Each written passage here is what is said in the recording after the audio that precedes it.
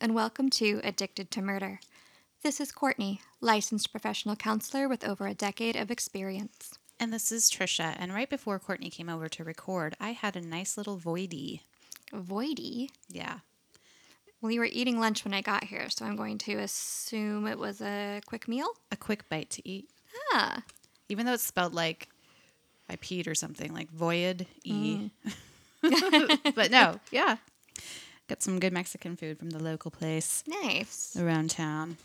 Yep. Sounds a lot better than the frozen corn dog and potato chips I had for lunch. It's a lot of carbs, which aren't bad. It's true. It's just there is no foliage in there.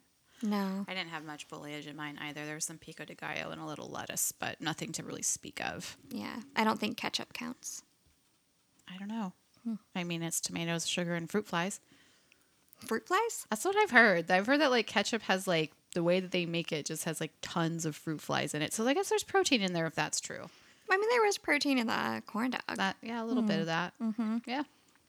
I mean, Yeah. I still eat ketchup, but that's just. I mean, it never heard makes that. sense. Like if it's fruit or bugs. Probably all gets into that. However they make it. Yeah, well, Yeah.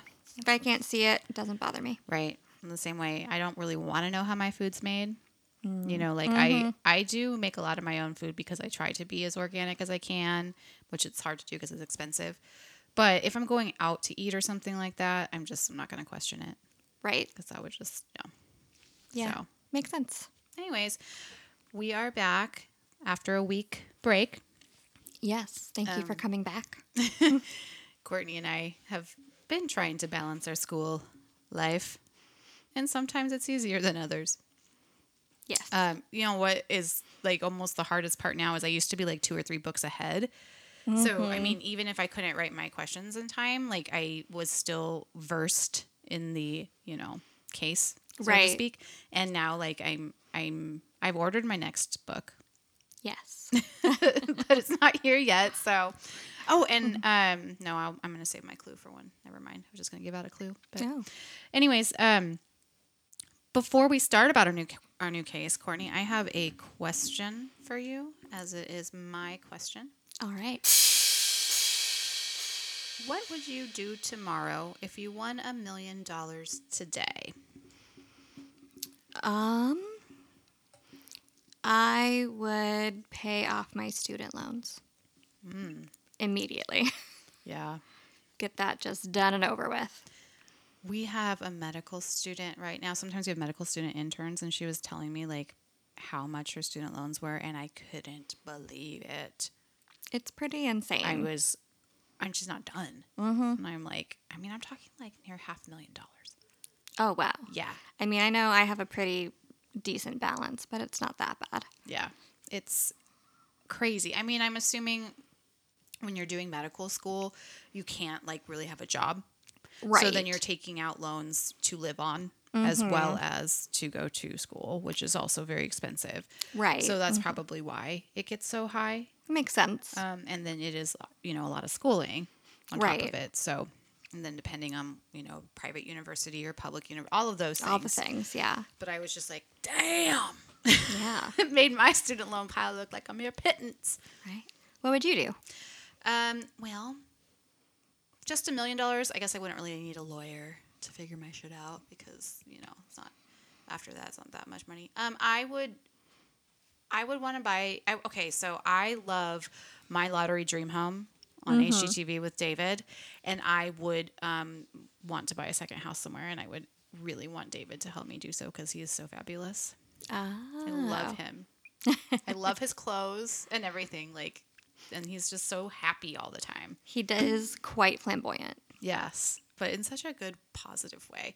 So I would definitely want to get a second home somewhere, like a vacation home. Got it. And pay off any debt that I have. But yeah, nothing like crazy. I wouldn't go buy a bunch of cars or anything like that. Yeah. I would maybe buy a car because my car is sort of on It's its true. last legs. It's true. Courtney But- needs a new car. I do. But, But I'm also paying for school right now, so hopefully know. my car can last for another 2.5 years. it's true. Here's to that for you. Yes, thank you. But anyways, okay, well, Oh, yeah, it's my case. So I'm going to just jump right into it. So we are going to do, this is my first female that I've covered. The other Yeah. females have been yours. Juana? No, you did. Oh, I did Diane. Diane. Diane But Downs. she wasn't a serial killer. Right. So I'm doing Aileen Wuornos. Dun, So dun, dun. I think she was the Damsel of Death, I think is one of the monikers I saw for her. Yeah. I think most people know her from the movie with Charlize Theron, Yeah. Monster. Yeah. Well, that's the name of the book that she wrote. I mean, it says she co-wrote it. So it is called Monster: My True Story by Aileen Wuornos with Christopher Barry D. So I imagine that was like her ghostwriter or whoever collaborator. So anyways, I chose her because, well, there aren't a whole lot of female serial killers out there. And it is it's a really sad story. It is. And I didn't know who she was till that movie. So obviously that did something for her. She's no longer around to see it, so I don't know how she felt about the portrayal. Because Charlize Theron looked just like her. That was crazy makeup. Yes, whoever did like makeup and wardrobe and stuff was like a genius. And I mean, I didn't know Aileen in real life, but the mannerisms she used most likely were like mimicking how Aileen was, because it was like she was totally, I think she won an Oscar for that. She did. She did great in there. She looks, I mean, she's so beautiful. And so to see her, not saying that Aileen wasn't beautiful, but the transformation, like you couldn't tell it was her. Really, not really. Right. So anyways, I recommend anyone who hasn't seen that to go see it. It was a good movie based on this book. And I mean, they do take some liberties, but it seems kind of true form. But we are going to start. So I just said that part. Oh, yeah. So again, because this book was written by Aileen, there's probably going to be some untruths, stuff like that. But we're just going to go along with what she says and, present it that way. So Aileen Carol Pittman was born in Detroit, Michigan on Leap Day in the year 1956 to her 14-year-old mother. Some people say 16. Diane Wuornos. Her father is described as a 19-year-old child molester named Leo Dale Pittman. Diane and Leo were married, and it's speculated that Diane lied about her age to do so. Their marriage only lasted a short time before Leo split, leaving Diane alone with Aileen and her older brother Keith. Aileen would go by Lee, but I'm going to use Aileen since that's how she's more known in the media. Aileen never knew her father, as he was jailed for kidnapping and raping a 17-year-old girl. I guess there's some evidence linking him to the murder of another young girl as well. He spent some time in secure mental institutions before hanging himself in 1971 with the bedsheet. Diane, Eileen's mom, could not take care of her children, and when Aileen was only 4 years old, her mom took her and Keith to their grandparents' house to babysit, and then she left them there. Didn't come back. So, Courtney, to say that Aileen is starting life in a shitty fashion is a bit of an understatement. Please comment away on any of these things and like what they can do to a child. It looks like she would have been about 15 when her father killed himself. So the word that comes to mind most is abandonment. Aileen was abandoned by her father when he left the family, and then she was abandoned again by her mother, and then finally abandoned again by her father when he died by suicide. So, when she was very young, separation from parents would have caused probably an attachment wound, impacting her ability to form stable connections with caregivers and peers. And then also, when parents leave, children often blame themselves and believe that either they did something wrong to drive their parent away, or that there's just something about them that makes them unlovable, and that's why their parent left. Abandonment. We know what that one links to, or if you forgot which personality disorder that links to, we will explore it later on. Yes, we will. Yes. In March of 1960, Lori and Eileen's grandparents adopted her and her brother. So, so grandpa's name is Lori and grandma's name is Aileen. They're spelt differently, but you can't see that. So anyways, those are the grandparents, and they legally adopted Aileen and her brother Keith. So they already had other children because remember, Diane was really young when she had her kids. So the house included both Keith and Eileen, as well as their aunts and uncles, Barry and Lori. So another Lori because they just named themselves after each other, but slightly skew the spelling each time. So, Courtney, it wasn't long before Eileen took what she says was an unhealthy interest in matches. In fact, on one occasion, she got pretty bad facial burns from using lighter fluid to start her fire. Now, it's been a while since we talked about this fire fascination and what it can lead to. She was only 6 when she did this. Just kind of got us through it, please. So, some interest in fire and how it works is totally normal for kids, but the intensity of Eileen's fascination as a 6-year-old is pretty unusual. Fire setting behavior in childhood is recognized as one of the, quote, dark triad behaviors that can predict violent behavior in the future, along with wetting the bed and abusing animals. And left unchecked, fascination with fire can develop into pyromania, which is an impulse control disorder in which a person feels a very strong and compulsive urge to set fires. If you had a 6-year-old come in and parents are like, we can't get her to leave fire alone, how do you even, what's the course of therapy that first comes to your mind to treat that in a kid? Well, I imagine that wouldn't be the only behavior that they would be coming in for. But I think the biggest thing would be about teaching fire safety, right? Like, okay, so you're interested in fire. This is how you can do it safely with supervision, that kind of thing. A lot of times their fire setting isn't wanting to hurt anyone. It's just right. They want to play with it. Yeah, exactly. Okay.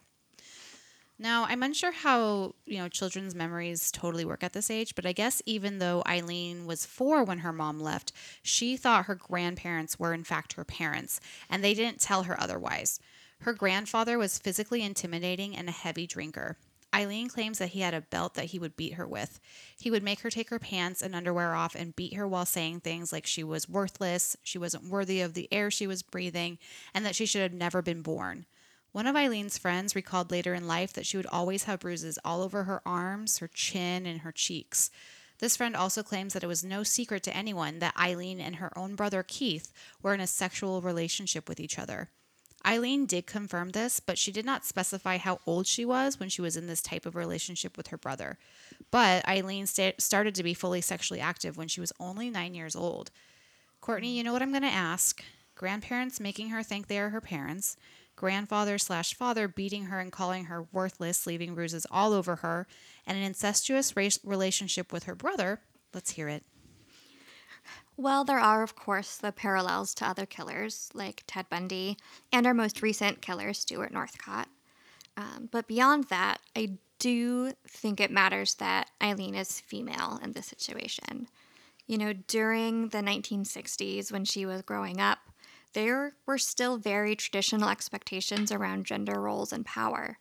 And so, as a young girl, already being abandoned, she was then brutalized by her grandfather and told repeatedly how worthless she was.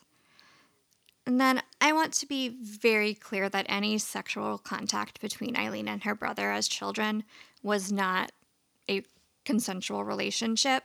It was a result of sexual abuse, and it was sexual abuse.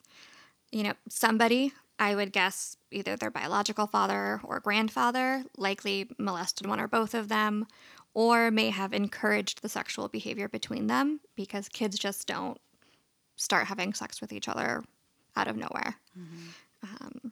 And then, through all of this, Eileen seemed to realize very early that the only thing that others found valuable about her was her body and sex. Yeah, we'll definitely see that. Okay, Courtney, now this is sad. One of Eileen's classmates told of a time that there was a bunch of kids hanging out at this place that they called, quote, the pits. And here's a quote. One time she was dumped from a moving van, fell badly on her head, and no one attempted to help her. I guess no one liked her that much, end quote. So I'm feeling so bad for this wayward girl. I mean, look, she's doing all this to survive, to get her needs met, and she seems to have absolutely no support. I mean, she's dumped from a moving vehicle and no one checks to see if she's okay. Well, it gets worse as far as her social standing goes. She would go to these gatherings and be kind of on the fringes, watching all her teenage classmates hook up and do what kids do, like snog, as Harry Potter calls it. No one wanted to kiss her, but they would pay for sexual favors for her in exchange for cigarettes. So she would do these things, I'm assuming kind of just to have some sort of connection with people, but it earned her the nickname of Cigarette Pig or Cigarette Bandit. Yeah. Eileen and a friend, I guess she must have had some friends, set off some sort of explosion one time that resulted in her getting more facial scars and burn scars on her arms. She had to be hospitalized for many days and then had to be confined for months. So she'd have these scars until she died. I'm hoping that she got over her fire fetish after this. She's now burnt herself pretty badly twice. So she's not a very good pyro. Courtney, do you know if they grow out of a fire fetish? So most people don't outgrow fetishes, but they do tend to sort of refine them and they become more specific over time. So if Eileen did continue to be excited by fire as she matured and had even slightly better handle on her impulse control, she could have found safer or at least more controlled ways to express this.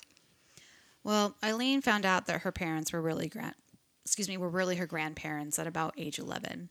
Eileen was already kind of wild, going with a crazy temper, and this just pushed her even further down that path.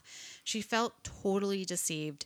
She got worse. She was so angry at the man who had been abusing her for years and who had now been found to be lying to her too. Quote, she would take out her hatred for him on many of the men she would meet in the future, and she had an excellent tool at her disposal. Sex. Courtney? When she learned this information, I imagine that it brought up a whole new wave of that feeling of abandonment that she probably already had, and now also add betrayal on top of that. And I can't imagine walking around with the level of anger and rage and hurt that she just must have felt all the time. Eileen and her grandfather continued to clash, and he kicked her out often. One time she slept in the woods in the snow for 2 days before going back. Another time she slept in cars. Eventually she ran away on her own with her friend Dawn. They hitchhiked all the way to California. Dawn actually stayed in contact with Eileen until the end. By this time, Eileen was into drugs, and it didn't really seem to matter what they were. She had a lot to forget. Eileen also started to drink heavily at age 12. Of course, she was taken advantage of when she would pass out at parties, waking up to find semen on her clothes or hearing later that people watched as multiple males assaulted the sleeping Eileen. Hey, Courtney, it gets worse for Eileen. By age 14, she was doing poorly in school. Shocker, right? I guess she was dissociating a lot. I would be too if I had her life. Anyways, she wasn't done lighting fires. She didn't learn. She lit a toilet paper roll on fire in one of the girls' bathrooms. This definitely got the school's attention, and they strongly suggested that she get counseling, but her adoptive parents didn't do anything. She did not get the help that she so desperately needed. She didn't get therapy, but she did get pregnant. Some say it was her brother's baby, and some say it was her grandfather's. She went to an unmarried mother's home to wait for the baby to be born. She didn't get along with the staff or the girls there, but she eventually did give birth to a baby that was put up for adoption. No one knows what happened to that baby to this day.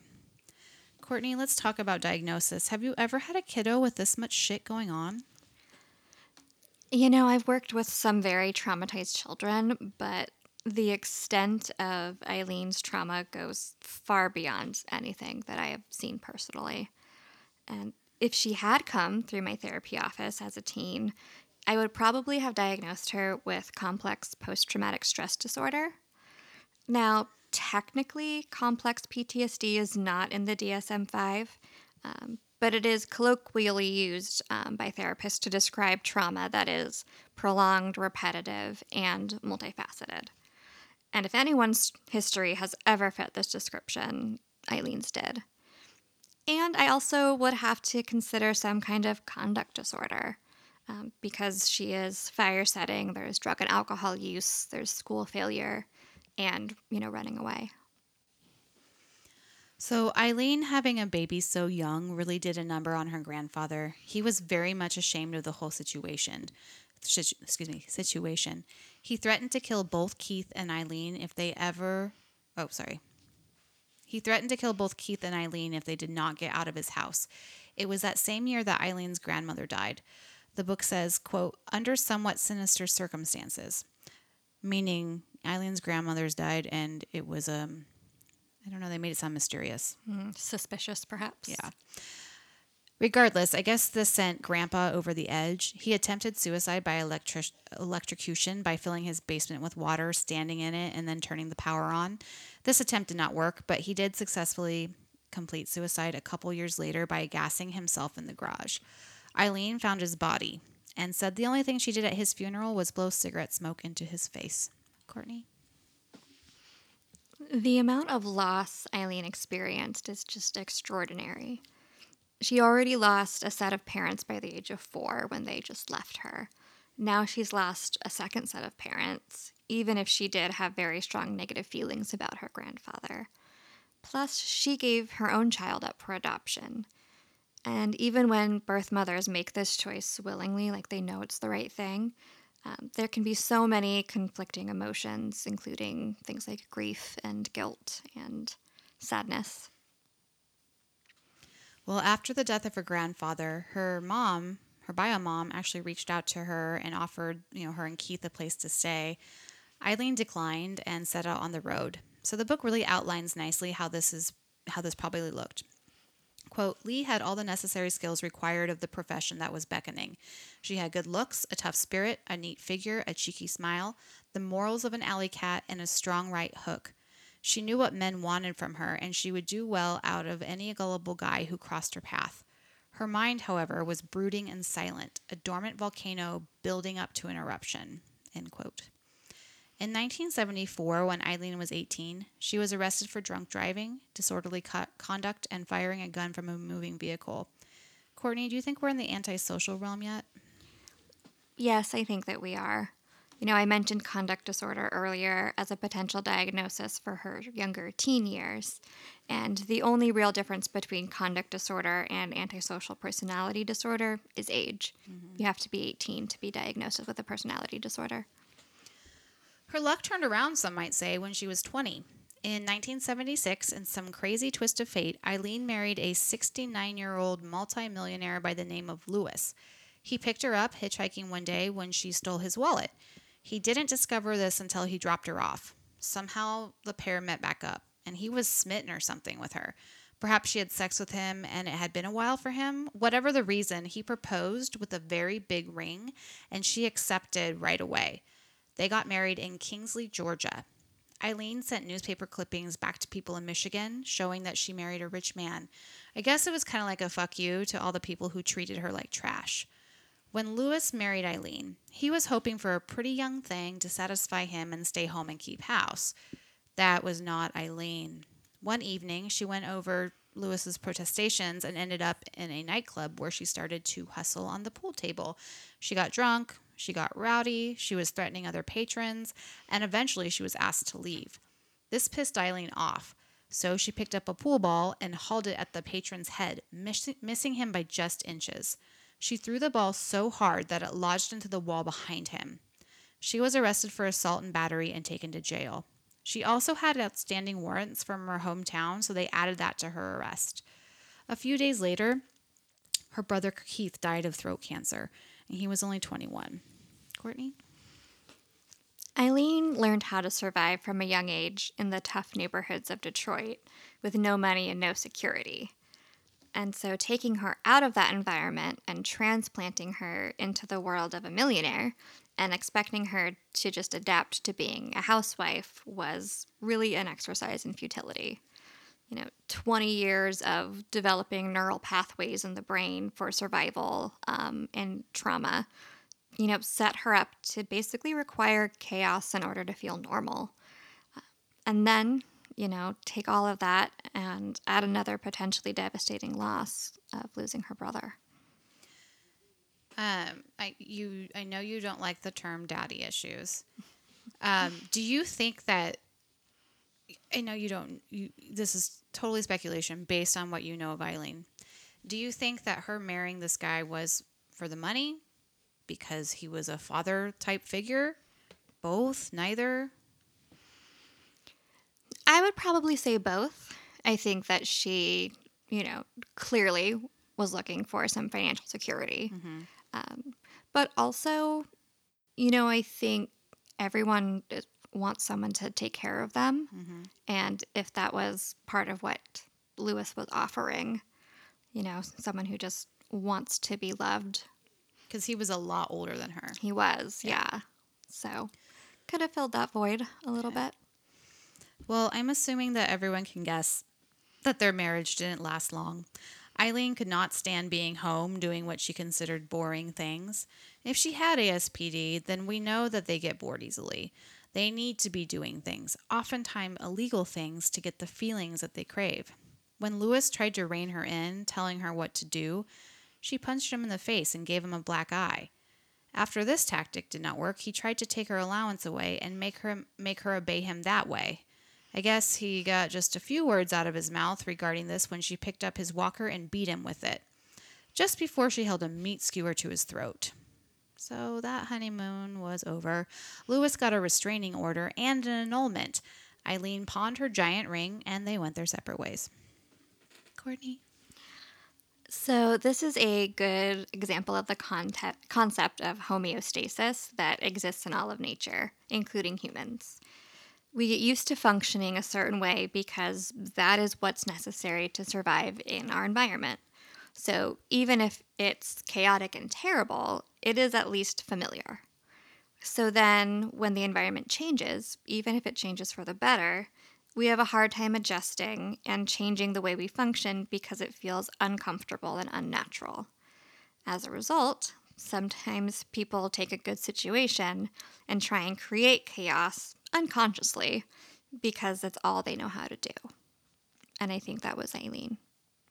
I wonder if, later on in life, she thought back to when she was married to Lewis and was like, shit. Yeah, that was a good thing. Yeah, it was so easy because it only gets harder for her. But yeah, that's where we're going to stop for the day. So let's just recap a little bit. Parents who abandoned her dad, her bio dad, was a convicted raping child molester. I mean, right there. Grandparents who lied to her, then, mistreated her, then passed away. Friends, so-called friends, who used her for sex and paid her in cigarettes. Fire setting. A brother that she may have had an incestuous relationship with that may have made a baby. And Losing that baby, losing her brother, being married and divorced. Very domestic violent type situation on her end. I mean, it's just a lot. And she's only 20. She's only 20. Yeah. Yeah. And that's what's so shocking is she went through all of this before she could even legally drink. Right. Although back then maybe she could have. That's but true. today she wouldn't be able to legally drink. Right. But back then, who knows? So anyways, food for thought, munch on that. We will pick up next week, and this is just a 2-parter, so All right. hang in there. All right. Thank you, and be safe, and we'll see you next Tuesday. Bye. Bye.